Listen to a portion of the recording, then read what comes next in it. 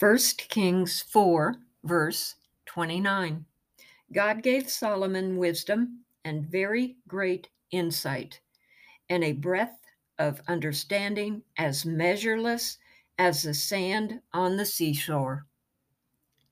Solomon's incomparable intelligence and abilities had their source in God, who answered his prayer in 1 Kings 3:12 when Solomon prayed, "Give me a discerning heart to govern your people and to distinguish between right and wrong."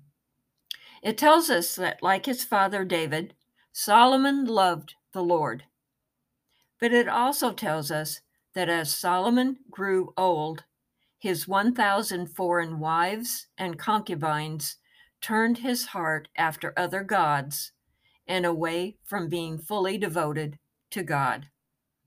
So, despite having all this infinite wisdom, Solomon was still just a sinful human being rebelling against the God of his fathers.